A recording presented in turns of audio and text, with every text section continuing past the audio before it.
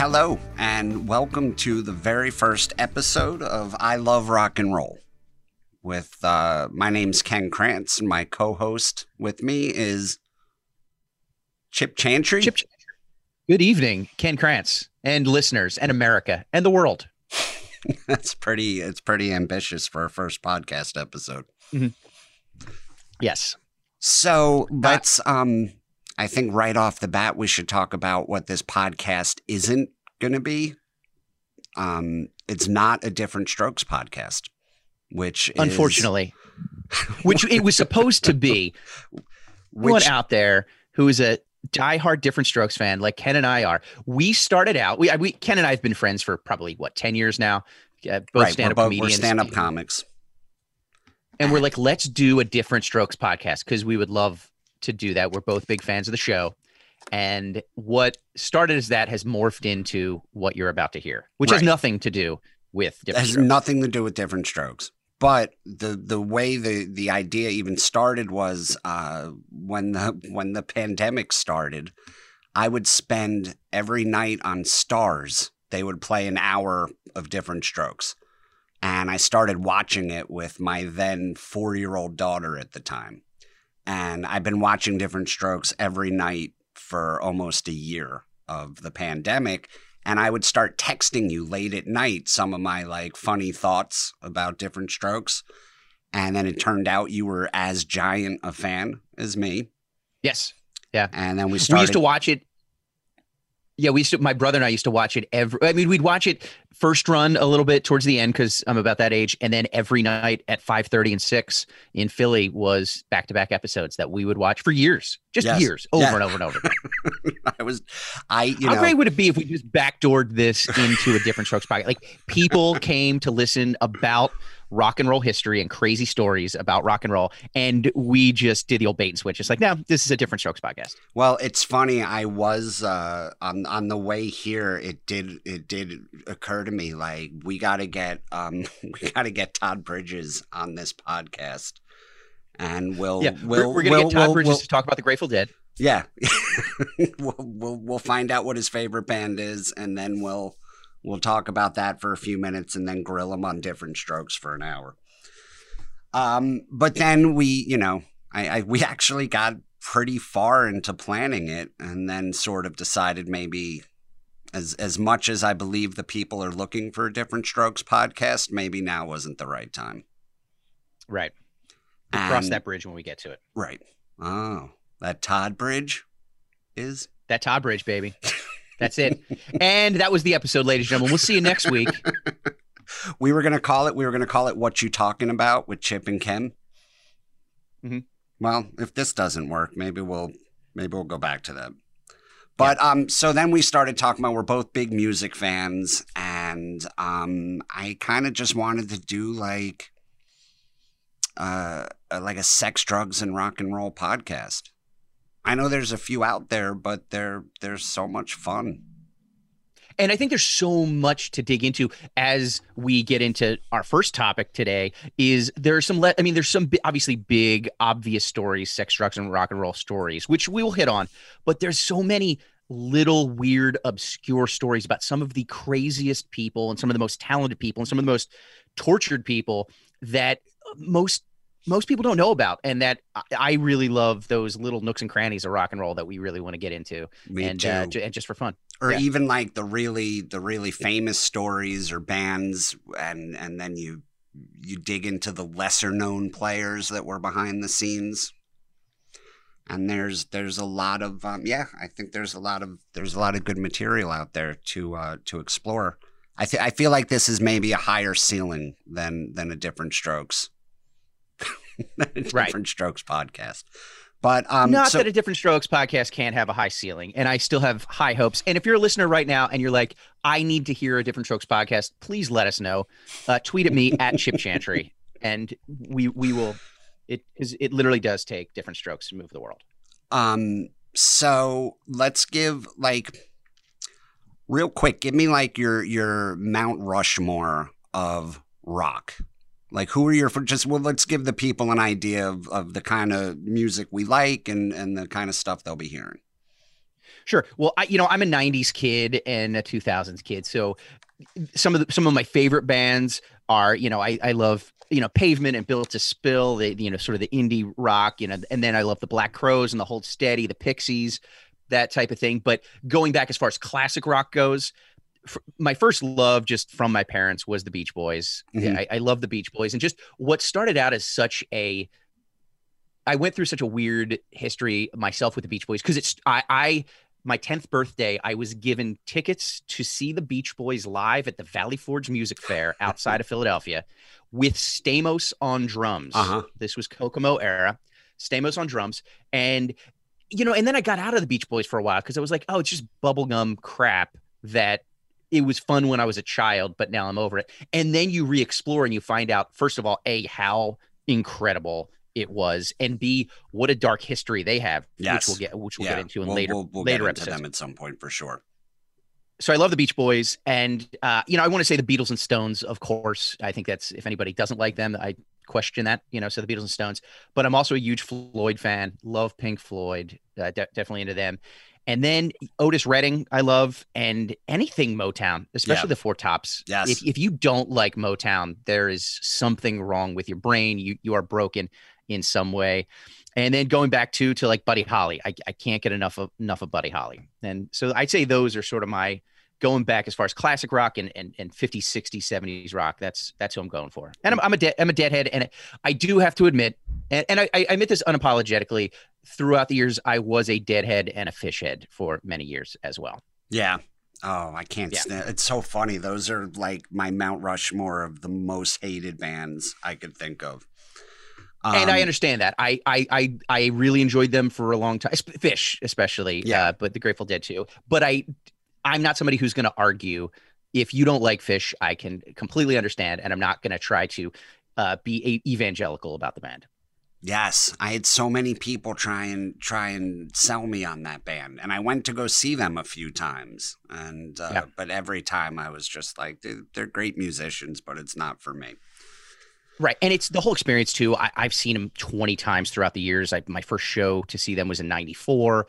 I haven't listened to more of their later stuff. I don't really listen to them as much anymore. And it was just a fun time in college and in my 20s. I really enjoyed it. And it was a fun thing, but I'm not going to try to twist anybody's arm to listen to Fish. But what's your Mount Rushmore? So I got it. So you have a big ass Mount Rushmore. Usually people are like, here's my 4. I know. You're like, yeah. Here's my 30 artists. Here's Mount my Rushmore. 17. Me, it's the Stones, Bowie, Iggy Pop, and then more our generation. I'd say Queens of the Stone Age. Oh, great band. Yeah. I love it's all pretty similar shit. But if we can get back to the world of Different Strokes and TV for a while, I got to give a shout out right now on YouTube is one of my favorite shows from the 90s, a kid's show. Do you remember The Adventures of Pete and Pete on Nickelodeon? It's a great show and it holds up. It's a crazy kid's show, but just beautifully written, and I love it. As some people don't know, Iggy Pop is a recurring character on that show. He plays one of the friends' dads, and he's just Iggy Pop, and he's just on that show a bunch of episodes. He just pops up every once in a while. It's kind of amazing. I definitely didn't know that, and now I'm definitely going to check it out. When you find that you don't have any kids, but you'll find like when you find something you can actually watch with your kid, it's you have to like cling to it because absolutely. She watches. My 5-year-old watches so much crap. Yeah. It's all like horrendous YouTube families in the Midwest playing with toys that she owns, but she'd rather watch somebody them play with it than turn 6 inches to her right and take the same fucking toy. Right. So when you find something like we're on a big Teen Titans Go. Is her new favorite thing, and I heard that's not terrible. Is that no? Is that it's actually that? really funny. You can tell it's written by people who were sick of shitty kid shows, and I think it was written by people who must have kids that wanted them to experience something cool. Oh, that's great. That's good to hear. But they just had a band we'll be talking about soon. They just had De La Soul on Teen Titans Go, which really. which De La Souls have this whole big battle with their record company and getting their music released on streaming services. And they had a whole episode that sort of taught kids about royalties. And through Teen Titans Go, my daughter discovered De La Soul, and she asked me if I had any of their music and can I play it for her. Now we've been listening to De La Soul for like a week straight, and it's like amazing. Like, I want to thank them for giving me something good to watch. So if Iggy pops on a kid's show, I'll definitely show it to Lila. And just so Teen Titans Go had an episode about royalties on there that was talked about like a week ago. Yes. That kind of reminds me of my favorite episode of Caillou, which really delved into the whole Napster thing. I don't know if you remember that. It was groundbreaking for its time. It was groundbreaking. No, I must have missed that one. All right, so let's dive into the first artist that we've decided to cover. Yeah, so the first episode is when Mr. Drummond adopts the two boys, of course. That first season, they spent a lot of time in a hot tub that you never saw again. Like, they had a hot tub room that, all right, yeah, it was very creepy. So the first episode, we're looking at an American-born rock saxophone player named Bobby Keys. Who I knew nothing of until you brought him up. Although I have literally heard him hundreds and hundreds and hundreds of times in my life, as has everybody here. Yeah. We've grown up listening to his saxophone, but I didn't know who he was until a few weeks ago. Yes. Yeah, exactly. He's on, you and I were just looking at the list of like iconic songs that he's recorded on, and it's like boggling. It's mind boggling. Yeah. He was like a rock and roll Forrest Gump. Like, this dude just showed up and was in the right place at the right time. His whole career seemed like it was just one stroke of luck after the next. Absolutely. And he had that skill. If Forrest Gump had his legs and could run, he had his sax, his tenor sax that he could blow, and everyone loved it. Right. So he grew up, he grew up in Lubbock, Texas. And as a 13, 14-year-old, he describes in his autobiography that one day he heard this music coming from down the street, and it was like nothing he'd ever heard. And he followed it. Like, he left his house and followed the sound of this music, and he ends up in a backyard watching Buddy Holly practicing. Buddy Holly, as a teenager, grew up in Lubbock, Texas. And which, just what dumb luck is that? Just in the middle of nowhere, Texas, Lubbock, Slayton, Texas, I think it was, yeah. Like almost a suburb of that, just in this little town. And just, that's one of your first, like, I like the Beach Boys. I watched MTV, but like Buddy Holly was down the street. I mean, right. How incredible. Right. Yeah. Yeah. Yeah. That'd be like finding out that like I don't know, like that your favorite thing was being recorded in the house down there. They'd be like watching porn and then being like, holy shit, I know that house. Right. Yeah, exactly. Yeah. Yeah, that's Bobby's by the way, mom's house.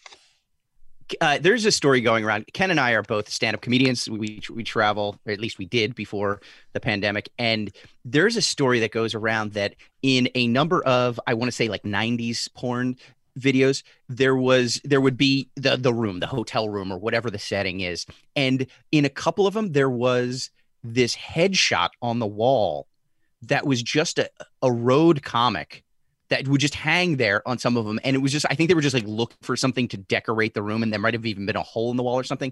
And they just found this headshot because it was probably around a defunct comedy club. So these comics would apparently be watching porn and then see their buddy's headshot just randomly in the background. Is it somebody I would know? Do you even know who the comic is? To be honest, I can't remember who it was. I don't even know if it'd be somebody we would know, but just incredible. That's funny. So, by the way, I should tell you, in an interesting turn of events, my dad grew up downstairs from the Big Bopper. No, I just made that up. That's really funny. So he hears Buddy Holly playing, and according to him, says like that was the moment at 14 years old where he was like, I know this is what I'm supposed to do with my life. He befriends Buddy Holly. He starts playing in backyard bands with him around the Slayton, Texas area. And this was interesting. So he didn't live with his parents. His parents had him very young. Mm-hmm. And they gave him to his mom's father. So his grandfather raised him. And he had very little to do with his parents. They ended up having other kids like later on, and they didn't bring him back. He just stayed. He stayed. And I believe his mother eventually became a state senator in New Mexico somewhere. Somewhere. I saw that. I think I don't know if it was his mom or his sister. Yeah, it's funny. I think that I think this is sort of the theme of this guy. Like he wanted to prove himself so badly to his hometown and to his family. He wanted to make something of himself, and nobody seemed to pay him any attention or care. Right. And I think that's going to be a theme we're going to see throughout a lot of these stories. Is we always look at these people as these rock gods, these multi-millionaires who are super talented and can have any woman they want and buy any house and travel the world, and they're beloved by legions of fans. But a lot of these people are broken, and as most people are, I guess, but they have these just needs to be validated and sort of vindicated that I think we'll also see. I mean, that's pretty common when you talk to stand-up comedians, as far as somebody who wants people to shut up and listen to them and just want to be validated somehow. So I definitely saw that in Bobby Keys a lot. Yes. Yeah. It's something that he keeps returning to, and you would think, and it didn't even sound like he fit in with his hometown. That was all very straight-laced Texans. I'm guessing, probably a fairly racist town, and he was long hair and he's in bands with black musicians and doesn't care who he's hanging out with. So I don't know why he wanted so hard to prove something to these people. Mm-hmm. But it never left him. But he had this he says early on he knew he had to get out of his hometown, that he wanted to see the world, and he wanted nothing to do with them. But then he also battled with wanting nothing to do with them, but also desperately wanting their approval. I think it's almost that abandonment thing where it's like his parents sort of gave him up. So he has this grandfather in this hometown, and he wants them to give him the pat on the back and be like, you did a good job, buddy. And they're not really going to do that because they're in a totally different world, a totally different mindset. He would talk about going back home after being on tour with the Stones, traveling the world, spending it in the south of France, coming back, and them just not caring at all. It's just business as normal in Lubbock. And he just kept trying to come back, and they didn't seem to care. But so at 17, he gets invited on a tour with a Texas musician named Buddy Knox. And he's not legally allowed to tour because he's not 18. And his grandfather agrees to sign guardianship of him over to an 18-year-old drummer in Buddy Knox's band, and was just basically signed a piece of paper that said he's not my problem anymore. Anything that happens to him, this kid that's like 2 years older than him is now legally responsible. And then which is probably exciting in the moment, but at the same time too, like I mean, we all can have some mommy or daddy issues, but can you imagine having legal documentation of that? Like, just here it is. No one wants you. Go right ahead. Right. And that has to be, especially as a 15, 16-year-old, just has to be a It's a Right. mind fuck. That's interesting. Yeah, at the time, because you're probably like, "Oh, thank God, now I can go do what I want. This is my dream, and I can go chase it." But then when you look back on it, you gotta be like, "Wait, they signed me over to a kid that was 2 years older." Yeah.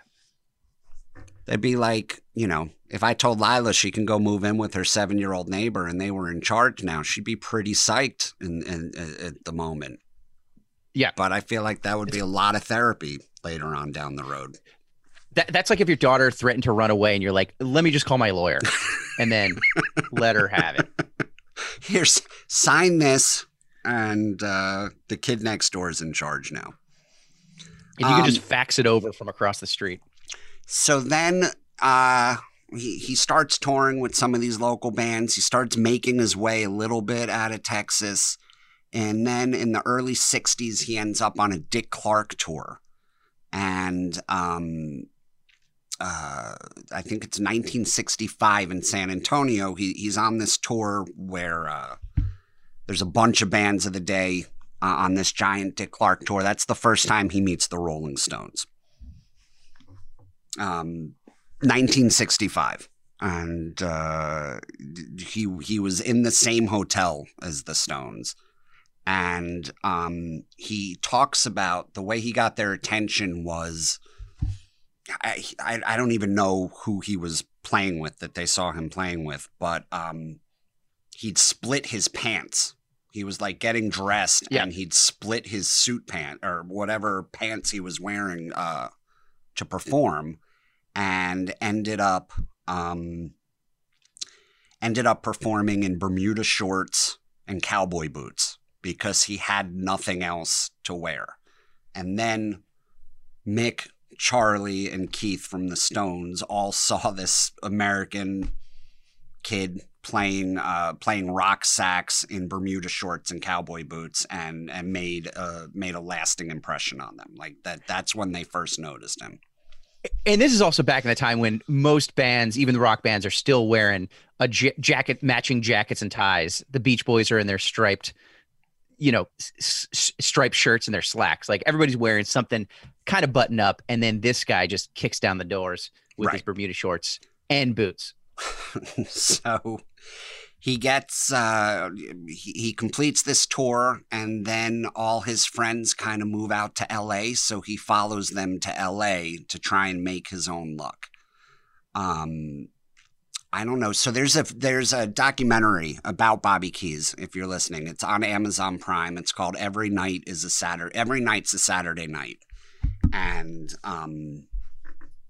he goes out to LA, and you see like they're interviewing like Edward James Olmos was one of his neighbors, the famous actor.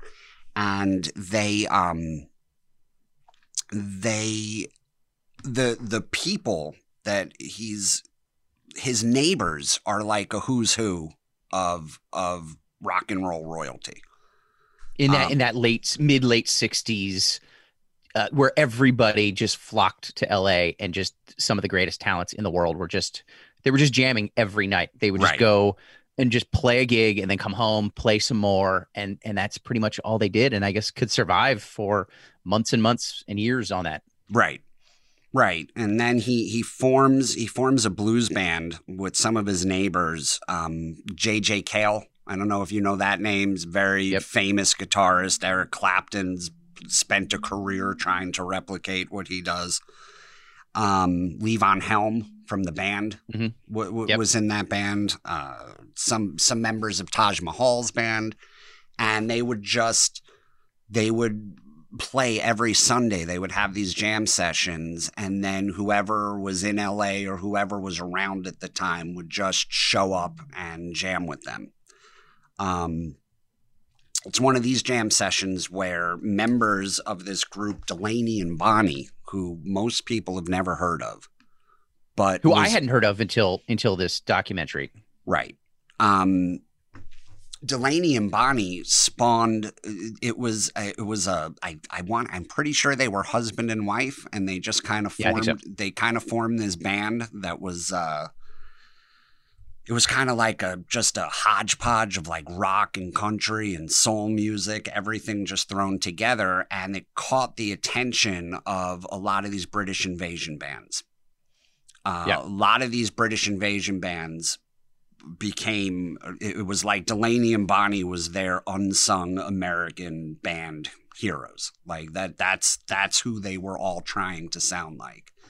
And just as a sort of a who's who of who was in this band at different times, and sometimes all at the same time, you had both the Allman Brothers, Duane and Greg Allman, Leon Russell, of course, Bobby Keys, Rita Coolidge, King Curtis, Eric Clapton, Bobby Whitlock, Graham Parsons was in for a while, George Harrison. Yes. I mean, so George Harrison was part of this lineup. Yeah. I mean, it was everybody was in this band. Yes. So there was a weird there's a weird symbiotic energy going on between British invasion and American musicians.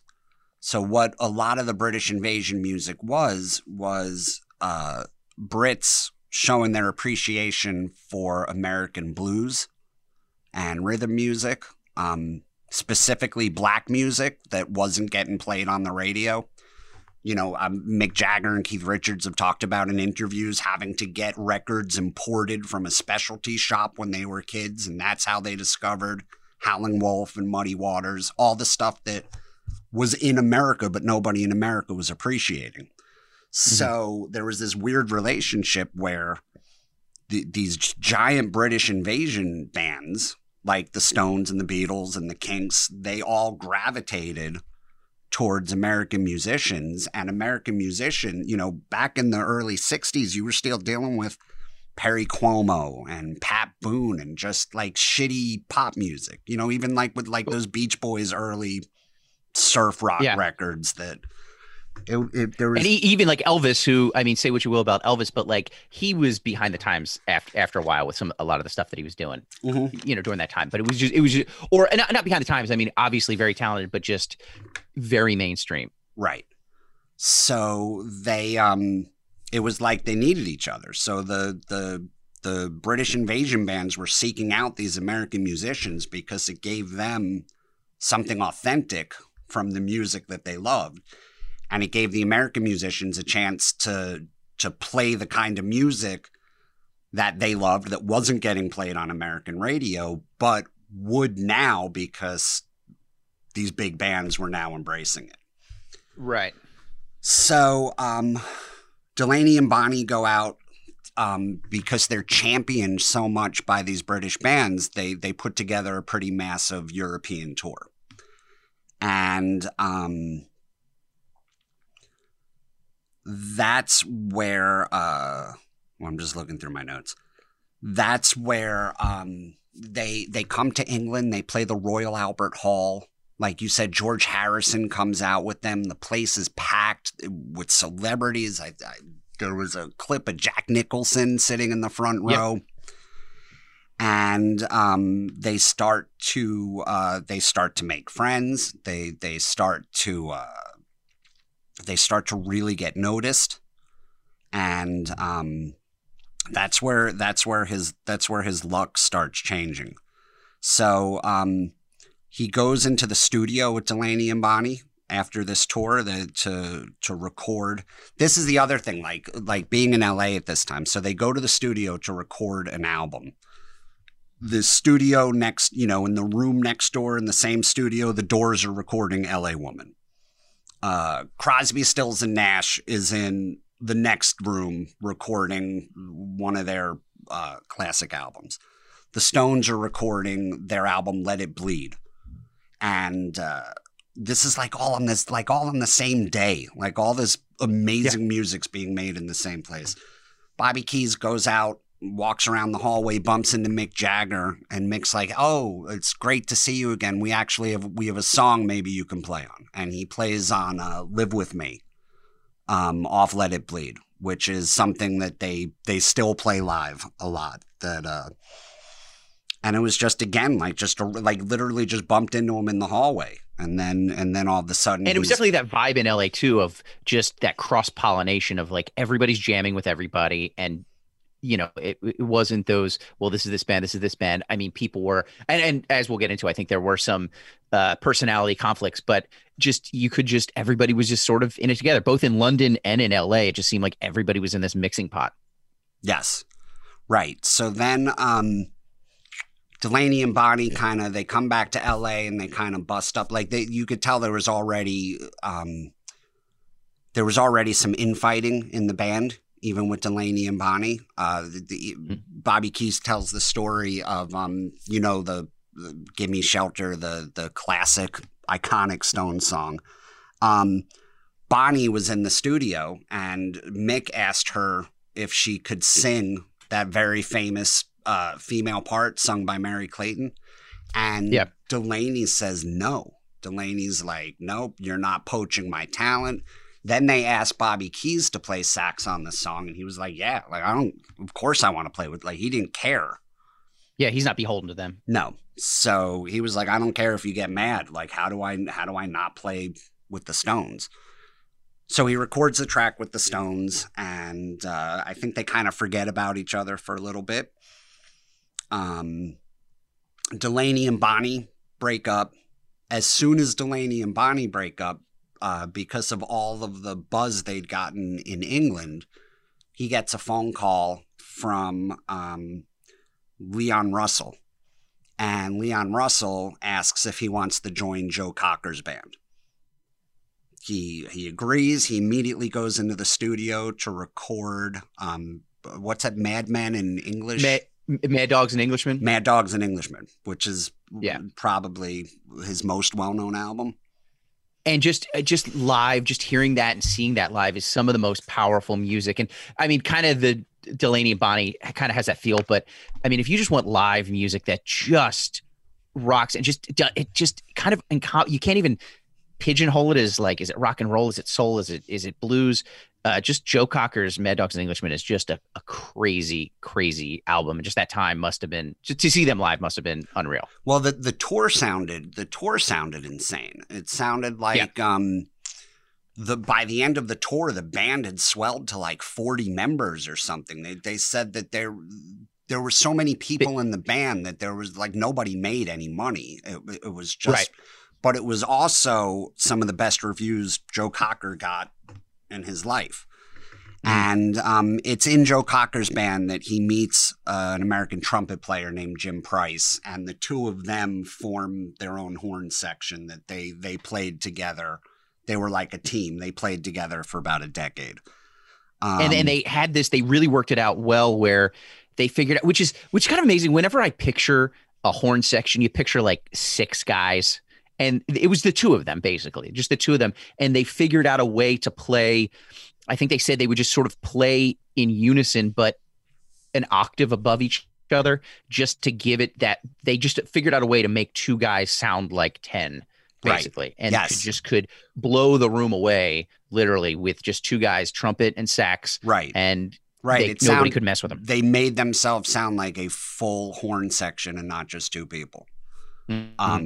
Which, if in fact, when you watch the documentary, it opens with a shot of Charlie Watts saying Bobby Keys wasn't the best saxophone player in the world. He was the best rock and roll saxophone player in the world.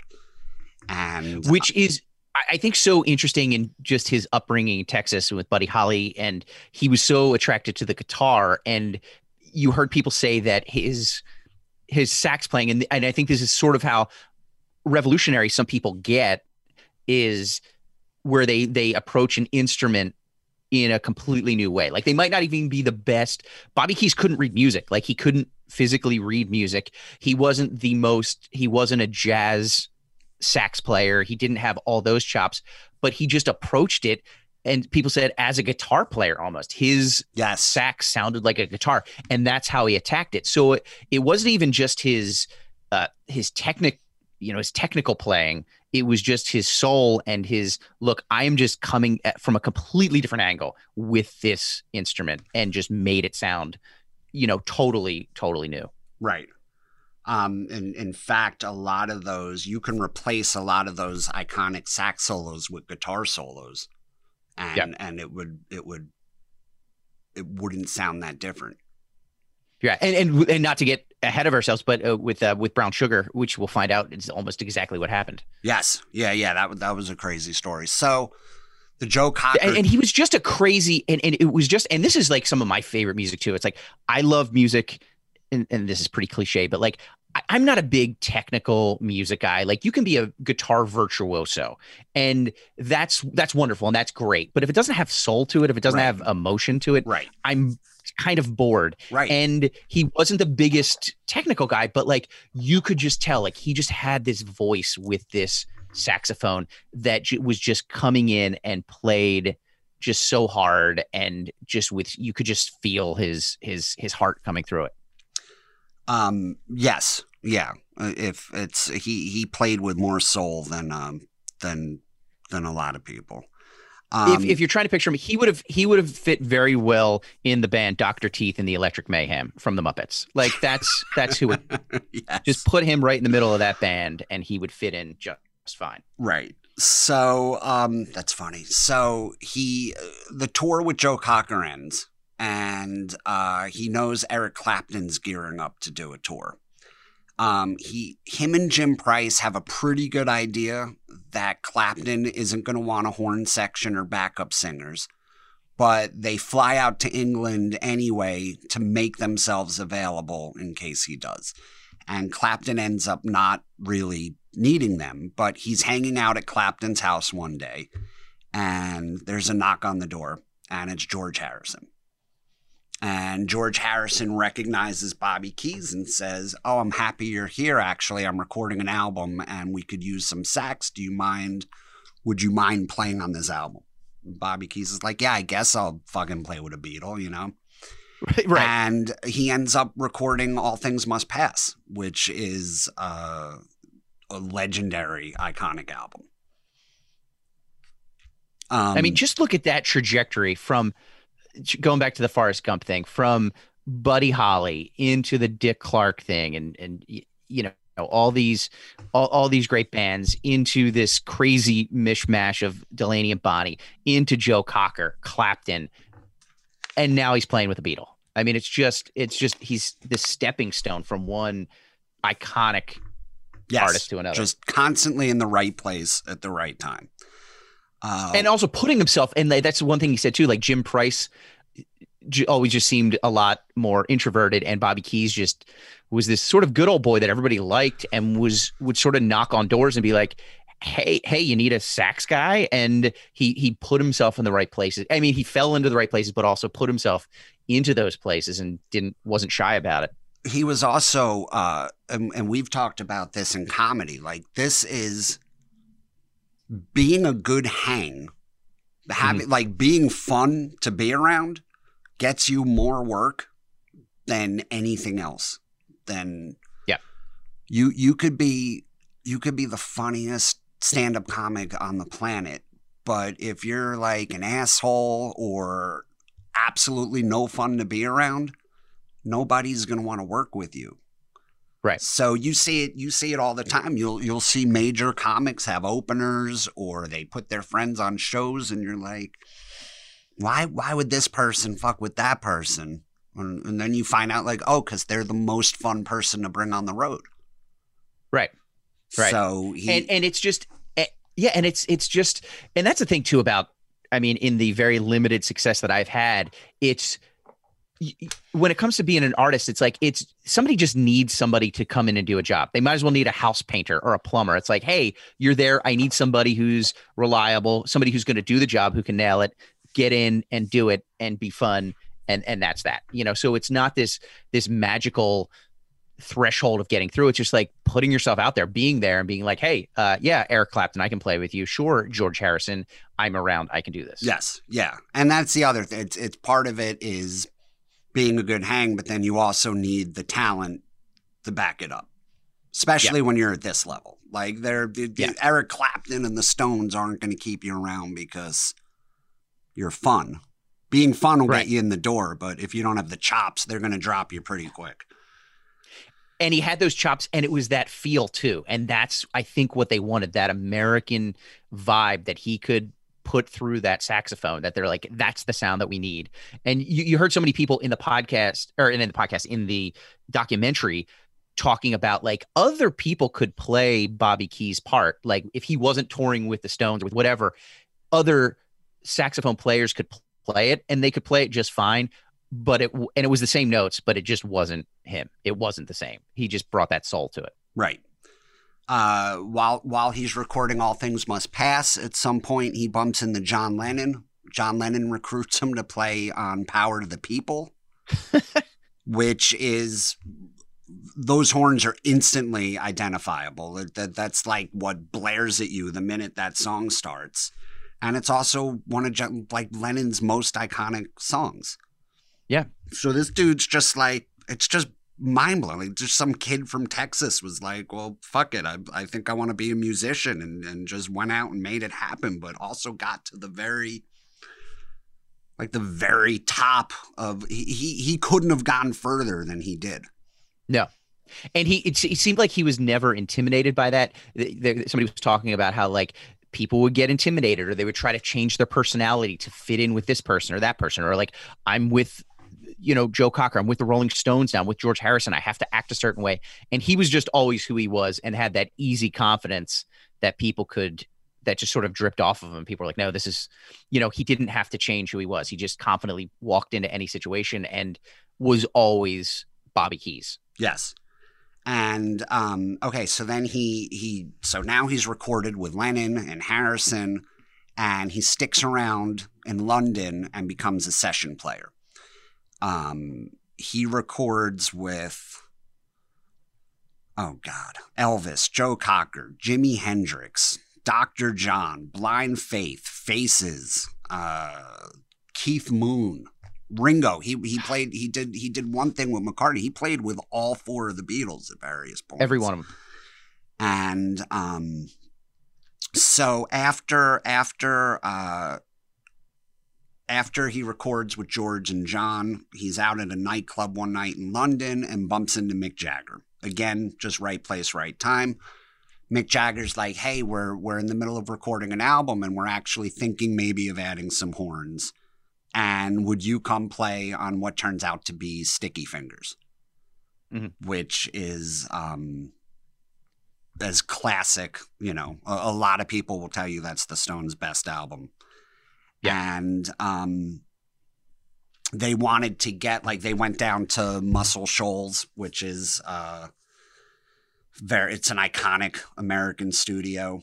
And the Stones really wanted to get like a very authentic American feel to this record. They wanted to make like a great soul record. And so he ends up playing on that.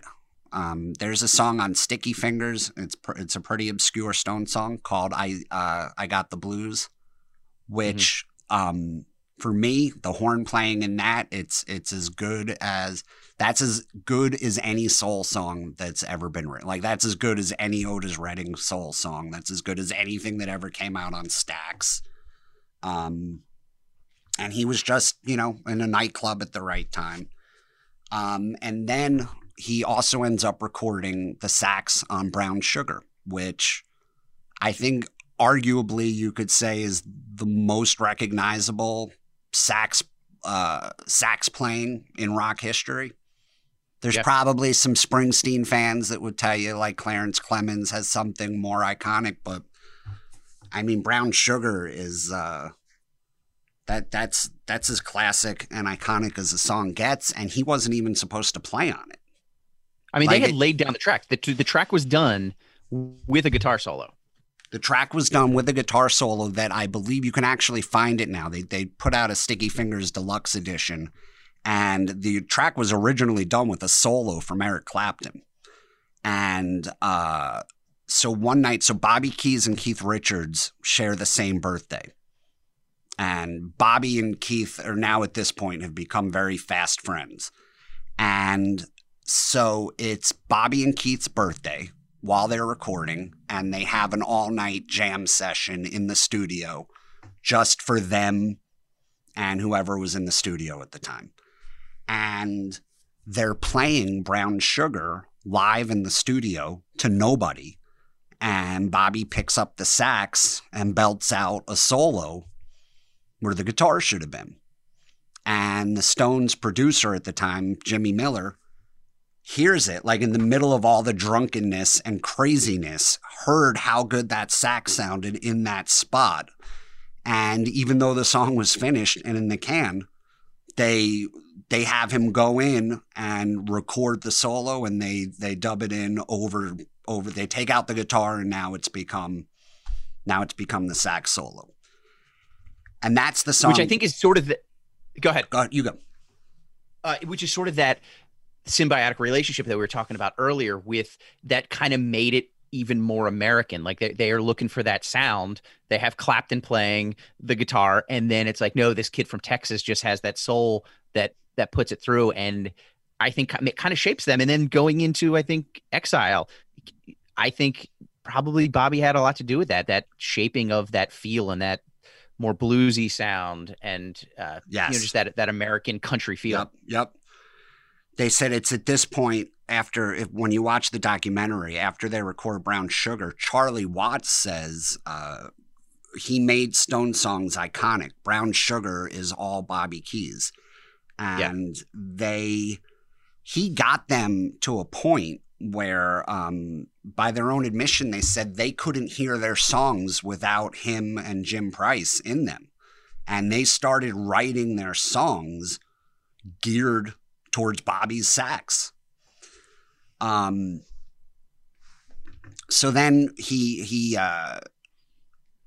they record Sticky Fingers, and then they quickly go to the south of France to record Exile on Main Street. I'm sure the recording of Exile will be a full episode on here one day. Yeah. Because that in itself is that one of the most insane recordings of an album that ever took place. They were tax exiles from England. And they spent their time in France because the tax rate in England at that point was something like 50%, and they were making too much money to give it all to the government. So they just became tax exiles, and they holed up in France for months and months. They were there for 4 months before they ever even started recording anything. They would just jam. They would just jam and see what would come from it. And they said that I think two of the most iconic albums ever recorded, like in music lore, would be the Stones' Exile on Main Street and Debbie Gibson's Electric Youth. I think would be the two that really it's a coin toss. Talk about debauchery. Yeah. We'll do another episode on Exile on Main Street, but it's why it was an old the mansion that they recorded it in. It was Keith rented this mansion. And it was an old Nazi headquarters from World War II. Really? I didn't know that. Yes. Yeah, they found hidden Nazi shit all through the house. And there was rumors that it was haunted. And they would play. There was no ventilation in it. There's a song on the album called Ventilator Blues because they couldn't get comfortable, and they would record in the basement, and there wasn't enough room. The Stones always recorded in one room. Like, it wasn't you go in and do your part, you go in. They always recorded live together. And they couldn't all fit in the basement. The horn section, you see pictures, like they had to stand down the hall while the rest of the band recorded, and there would be really long breaks between fits of inspiration. So like you would show up, and then Keith would show up and start to jam, and then would disappear for 6 hours because he was off doing heroin and God knows what else. And there would just be 4 or 5 6 hour breaks in the middle of recording, and they said that drove a lot of people nuts. But Bobby Keys would just go outside and smoke a joint and look at watch the water. They were right on the French Riviera, and that it suited him. So he really ingrained himself into the biggest band at the time, and they their sound started to evolve around him. what's wild about this, and then so they finish Exile, they go on tour. The I think it's the 1972 Stones tour. It's widely considered one of the best rock tours of all time. And what's interesting is you have a dynamic of like this dude he's like in the Stones, but he's not really in the Stones. You know, it's like they paid him a salary. They paid him well, but he wasn't a member of the Stones. He didn't write songs with them. He didn't get any royalty money. Sales from albums did nothing for him. He was just paid to tour. And just emotionally too, let's go back to that, where it's this kid whose parents gave him up, and then his grandfather signed him off, which is great. So it looks like he's always just looking to join something, and then he becomes part of the most classic band in rock and roll, the biggest band in rock and roll, yet he still isn't. Right. And that's got to be so difficult for him. Like, he is, but he isn't. And it's like, I think all he wanted to do was just be accepted and be like, you remember the Rolling Stones. Congratulations, we're here. And he was just always just right on that outside orbit. Like, he's there, but he's not. And I think that I'm sure that just bothered him, where he wasn't quite accepted. As much as they loved him and as much as he was a big part of it, he still wasn't a part right. of Yeah, he wasn't officially part of that band. Right. They didn't cut him in on all their other deals. But he's got to be making more money than he ever thought he would make. It sounds like he was spending it just as fast. Yes. On exactly what on drugs and women, and like exactly what I would have spent it on if I was, if I could play a lick of anything. And so one night he starts, I guess, he starts enjoying himself a little too much. And he came into the Stones at a time when they still had this reputation as rock's bad boys and, throwing television sets out the window but they really weren't like that anymore. Like that was their image. But they'd already been into it for a few years and were like over that. And when Bobby Keys joins, he was like, "Oh my God, let's party! This is so great." And they were already like, I was at the point where I think like Mick was already done with drugs, and he would like go to bed early every night and shit like that. And he joined what he thought was going to be this huge. And of course, I'm sure that Keith Richards was partying as hard as you would think, but I think the rest of the band probably wasn't. And I think it just he went a little too nuts with so the Stones, which has got to be such a slippery slope of like, I am joining this band, I have to keep up. Not that he had to keep up, but that allows me to do this. He's making all this money. He's with the greatest band. They're in the south of France. They're touring the world, and there's nobody really there telling you that like, hey, calm down, like cool it. Right. And that's got to be difficult. And like, I think for us to sit back and say, well, if that was me, I'd stick on the straight and narrow. I'd have a drink or two, but then I'm not going to blow my chance. But once you're given that opportunity, that's got to be difficult. I don't think I would have lasted a week. Like there's no, he did it like you were supposed to do it back then. Then they're on, and then Keith tells the story of they finally have to fire him, not over his playing. He's still great on stage every night, but they're on tour. I forget where in Europe, and it's time to leave for the show, and they can't find Bobby. And Keith goes into his room and finds that, I want to say he ordered something like 100 bottles of Dom Perignon from hotel room service, dumped it into the bath, and was in the bath with some naked groupie. And but apparently, I didn't know this until I was just looking at this right before I came here. He charged all the Dom Perignon to the Stones. And 100 bottles was, like it was a shitload of money. Yeah. And I think I read that it was more, that right there was more money than he made on that entire tour. Yeah. Yeah. He spent more money on a bath full of champagne than he made.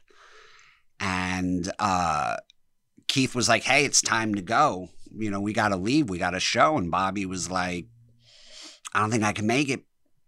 And Keith was like, you know, you could do whatever you want on your own time, but you can't miss a show. And Bobby was like, I don't think I can make it. And then he was unceremoniously fired from the Rolling Stones for partying too hard. And the management told him that he was a bad influence on Keith Richards. Like, imagine. I mean, can you imagine? Yes. Can you imagine getting thrown out of the Rolling Stones for partying too hard? And this isn't like the Rolling Stones now. This isn't the grandfather Rolling Stones. This is like they're in their 30s, in their rock and roll prime. And he gets dumped from the Stones for partying too hard. And I love the Keith Richards quote was basically something like, you know, it was a really dumb decision, you know, to spend that much money on Dom Perignon and to charge it to us. And but then he was like, but also I kind of respect it. You know, right. Yeah. And he seemed like he was his biggest champion, where Mick was a lot less impressed by that and really wanted to move on. Yes. Yeah. And I think he started out tight with me. He was the best man at Mick Jagger's. What did you catch the story in the documentary about Mick Jagger's wedding in France? Yeah, where they're down in the bathroom. He wants to meet, so Ronnie Wood, who wasn't a member of the Stones yet at that time, was still in Faces, but he's at Mick Jagger's wedding and he's heard, and Keith's like, oh, you got to meet Bobby Keys. You got to come with me and meet Bobby Keys. And, so they go down to Ronnie Wood shows up at the wedding and he's told, Keith and Bobby are in the bathroom. And so Ronnie goes to meet them in the bathroom. And I don't know what he thought they were doing, but it turned out that Brigitte Bardot was sunbathing on the beach right outside the hotel where they were at. And he said they walked in and Keith Richards and Bobby Keys were like peering through the window, trying to just stare at Brigitte Bardot. And that was like a couple of 14-year-olds. Yes. Yeah. Which I also thought was so funny. Like Keith, you're like the biggest rock star on the planet and you're giggling. Like that's how beautiful some women are. That right. It just reduces you to like. And I thought that was a funny story of how they met. Yeah, just bonding over creeping on Brigitte Bardot. But then he's fired from the Stones, and then he never quite gets back to where it takes him a long time to get back into the Stones. He hooks and I think it's at a weird time too, where. You know, so this is the early 70s. Not only is his career, let's say, waning, or, you know, he's got his drug issues. He's had some problems. He's been fired from the Stones. But then it's like, okay, who's hiring sax players in the 70s? Like, that's when that's kind of fading out of rock and roll. So it's you know, the jobs were drying up. Like, he wasn't, you know, it wasn't the 50s. It wasn't the 60s. It wasn't the Buddy Holly era anymore. Right. You know, to be a guitar player, that'd be one thing. Yes. But it's almost an obsolete instrument to a certain extent. Yes. And that's what I keep thinking about. It's like he had to have just thought, well, hey, I'm with the Stones and this is never going to end, you know, and this faucet of cash is never going to get turned off. And it probably got really used to private jets and playing stadiums and arenas and then all of the sudden he's back in LA and broke, and he hooks up with Harry Nilsson for a little bit. But he never finds a band, you know, like the Stones. He's eventually welcomed back into the Stones fold, but he's got 10 or 15 years that are just kind of like he's lost, you know. He blew his one big chance. The Stones replaced him. It's not like the Stones stopped using horns. They just found somebody more reliable. he returns to Texas, you know, thinking that maybe he'll be welcome back. And they said, like, nobody even cared. It's just No. the fact that this dude went out and conquered the world in his profession and then comes back to a hometown where nobody cares. There was a story about the Stones were in Texas when he's still with them, and someone convinces him to do like a one-nighter at a nightclub in his hometown, and he puts a band together, and he thinks he's going to get this like hero's welcome, and that there's going to be a line out the door for like, you know, local kid makes good. And he said that hardly anybody showed up, that there wasn't, he said there wasn't even a line like in, you know, like in the bar. He's like, there wasn't even a line that like, not around the corner, just not even through the door. Yes. Yeah. And even when he was touring with the Stones, there was a few girls that he knew from high school showed up, and he thought, boy, I'm going to really impress them. And they were almost like, who are these English guys? Like, I don't really know who they are. Like, it was just like, are you okay? Why are you touring? It wasn't like, oh my God, you're with the Stones. Yes. Like it was just this foreign, you're just this alien force that they weren't used to. And that's, I mean, I guess that's Central, Lubbock, Texas, they just weren't tuned into it and just didn't seem to care. And he wanted to make that big impression, but you know, it's like, you can't come home again. Yeah. They have that sad shot of him sitting outside, parked in front of, I know we touched on it, but he's parked outside of his 50th high school reunion, and they're filming him, and he never goes in. He just sits outside. And he's convinced that nobody there will be happy to see him. He has the best stories of anybody coming back to that 50th reunion. Yes. I mean, who else would be a part of that and can't do it. And I think that's psychologically of that sort of abandonment thing and trying to impress people. And just, he was always trying to make good. And as much as he did, the people that he wanted to impress weren't going to be impressed. Right. And it's just something so sad that he couldn't just be like, either, well, fuck that high school reunion. I don't need, I don't need to prove anything to these losers. Or just, I'm just going to go and walk in and see what happens. You know, I've accomplished a lot. I've got a lot to be proud of. But the fact that he just sat there in the car and was just too sad to go in, it's depressing. It was rough. Yeah. So then, but he gets back into the Stones eventually, though, and I think that's a crazy story. 1989, the Steel Wheels tour, and they're rehearsing, and Keith calls him and says, "Listen, show up for rehearsal. I'm not going to tell Mick. We're going to keep you hidden, and when we start rehearsing Brown Sugar, come out and play." And so he does. He hides. He's like hidden somewhere. And the Stones start rehearsing Brown Sugar. Bobby Keys walks out and nails his sax solo.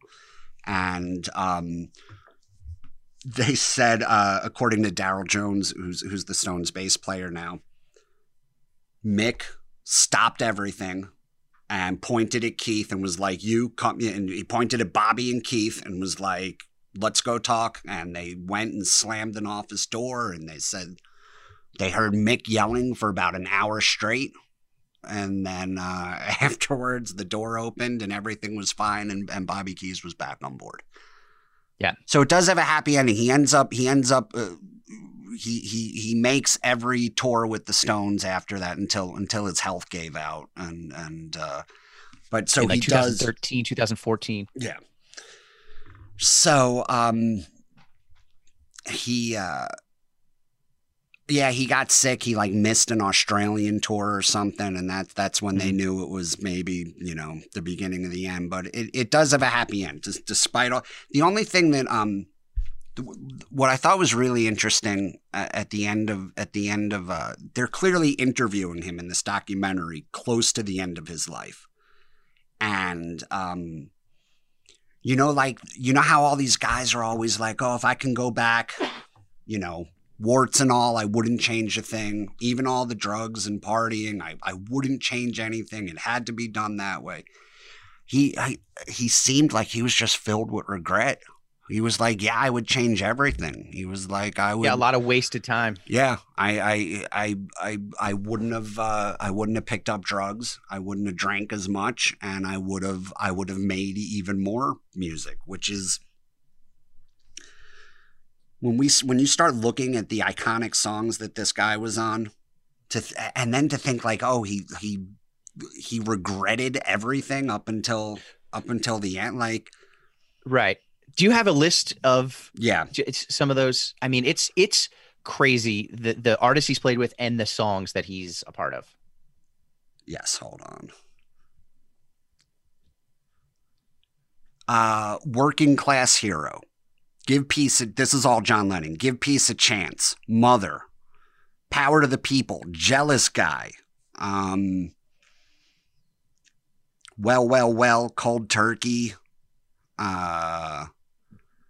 With the Stones, he was on Brown Sugar. I mean, anything you've heard horns on in the Stones was Bobby Keys. Yeah. He recorded with Elvis. He was on. Yeah. I don't remember which. He's on some like classic Elvis song. He's on the famous Joe Cocker, The Letter. He recorded. He's on that recording. Like you would think Brown Sugar would be enough to be like, hey, that's my piece of history. Yeah. All right. Yeah. Oh, all right. Ming's got it up. So here's who he's recorded. Here's who he's recorded with. Stones, Joe Cocker, George Harrison, Lennon. He was on Keith's solo records. He played on two of Ringo's records, Ronnie Wood's solo records. B.B. King, Barbra Streisand, Carly Simon, Chuck Berry, Donovan, Dr. John, Clapton Faces, Harry Nilsson, Warren Zevon, Humble Pie, John Hyatt, Keith Moon. He was on Keith Moon's solo record. Lynyrd Skynyrd, McCartney. It's saying he played something with Marvin Gaye. Yeah. Sheryl Crow, Graham Nash. It's funny, the only band that I could not believe he didn't play with that I went back and looked at, I was like, well, he must have done something with the Black Crowes. And that I was like, I can't believe they didn't try and scoop him up for something. Because when they came out in the 90s, they were the only band that was doing that kind of music. But other than that, this dude took an instrument that literally nobody was using anymore in rock and just forced himself into all this great music with sheer determination and talent. Yeah. So I'm going to start learning how to play the sax. I think that's the moral of the story is I'm going to pick up a tenor sax and start playing. I'm leaving comedy behind. What if you could be like what would you rather be? Like, let's say you had equal talent for both. Would you rather be like a musician or a comic? You know, they say all comics want to be musicians. All musicians want to be comics. I think being a musician is so cool, man. It's it really is. I couldn't be a virtuoso guitar player. You know, I'd be a bass player, something in the background, be a sax player. That's what I'd like to do. How about you? I would for sure be a musician. Like if I could play piano or rhythm, I wouldn't want to be like a front man, but like rhythm guitar, you know, if I could be like Keith Richards or Izzy Stradlin, I would take that over. Yeah. And the nice thing about, musicians and bands is that people only want to hear your old stuff. Like you don't have to write that much. Yeah, you can sit back and play the hits. Like they get mad that they have to sit back and play the hits. Man, yes. If I could just play my old, tell my old jokes, but of course, if given the choice, comedy, music, again, I'd be a close-up magician. That's what I would do. I mean, who wouldn't? Yeah. All right. Is there anything you want to add to this? I guess we're going to wrap up. How do you think this went?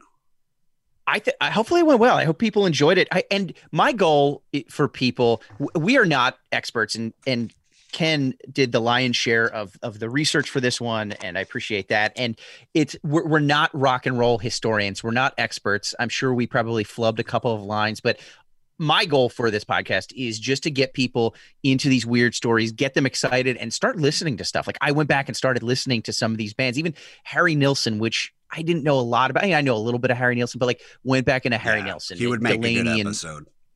Yes. Delaney Abani, just to hear some of these, like just to get people excited about it and go into some of these stories and kind of pull some of these humans out of what we think are just these icons. And there's so many human stories behind it. And hopefully that's what we did. One of my favorite stories about him was on stage at some point. I think it was when he was playing with the Stones. He was great at, he could light a cigarette like nobody. He would pop a cigarette in his mouth. Do you remember the story? He popped a cigarette in his mouth, like without just physically could just throw it in his mouth, catch it. And then like did the coolest thing where, if, he could just like ripped a match off, lit it. And then I think put the matches back in his shirt pocket. Yes. Yeah. But his shirt pocket caught fire and he just kept playing. His shirt's on fire. Took his shirt off, stomped it out, kept playing, and then put his shirt back on, still smoldering. Still smoking. Yeah. And just wailed the entire time. Yes. I mean, I think that's Bobby Keys right there. Yeah. All right. Well, you have anything to plug? You got anything coming up you want people to know about? I would love for just people to find me just on Twitter, on Instagram. I'm just at Chip Chantry, all one word. And I'm doing a couple of Zoom shows right now, but not much live, but hopefully that'll change soon. But I update all of that on Facebook, but especially Twitter and Instagram at Chip Chantry. And I have two albums out, Across from the Adonis and Swingers Party, which you can get wherever you get your comedy albums. And how about you, Ken Krantz? Ken Krantz Comic. You can find me on Twitter or Instagram. And I do have some live dates coming up, but I don't know what they are off the top of my head. I got to I'll announce them. The next show. Yeah. And then I think we'll be back. Either we got to figure out if this can be weekly or bi-weekly, but we're going to be back soon to talk about Van Halen. I'm excited about that. All right. And if you, by the way, if you have any feedback, like find us on Twitter, on Instagram, let us know what you think about the show, and rate and review it. And also, if you have topics that you want to hear about, if there's bands or certain musicians, let us know. Maybe we'll dig into those. Yeah, for sure. And we're gonna be bringing guests on for a lot of the shows. We wanted to do the first one so people can kind of get to know us, but we're going to be interviewing musicians and comics and having them tell us some of our favorite stories and giving us stuff to learn about. So, and I want to say, we haven't heard it yet. We got to edit it in. But our intro and outro music was provided by a good friend of mine, Eric Harrison, who is he's been making music here in New Jersey for...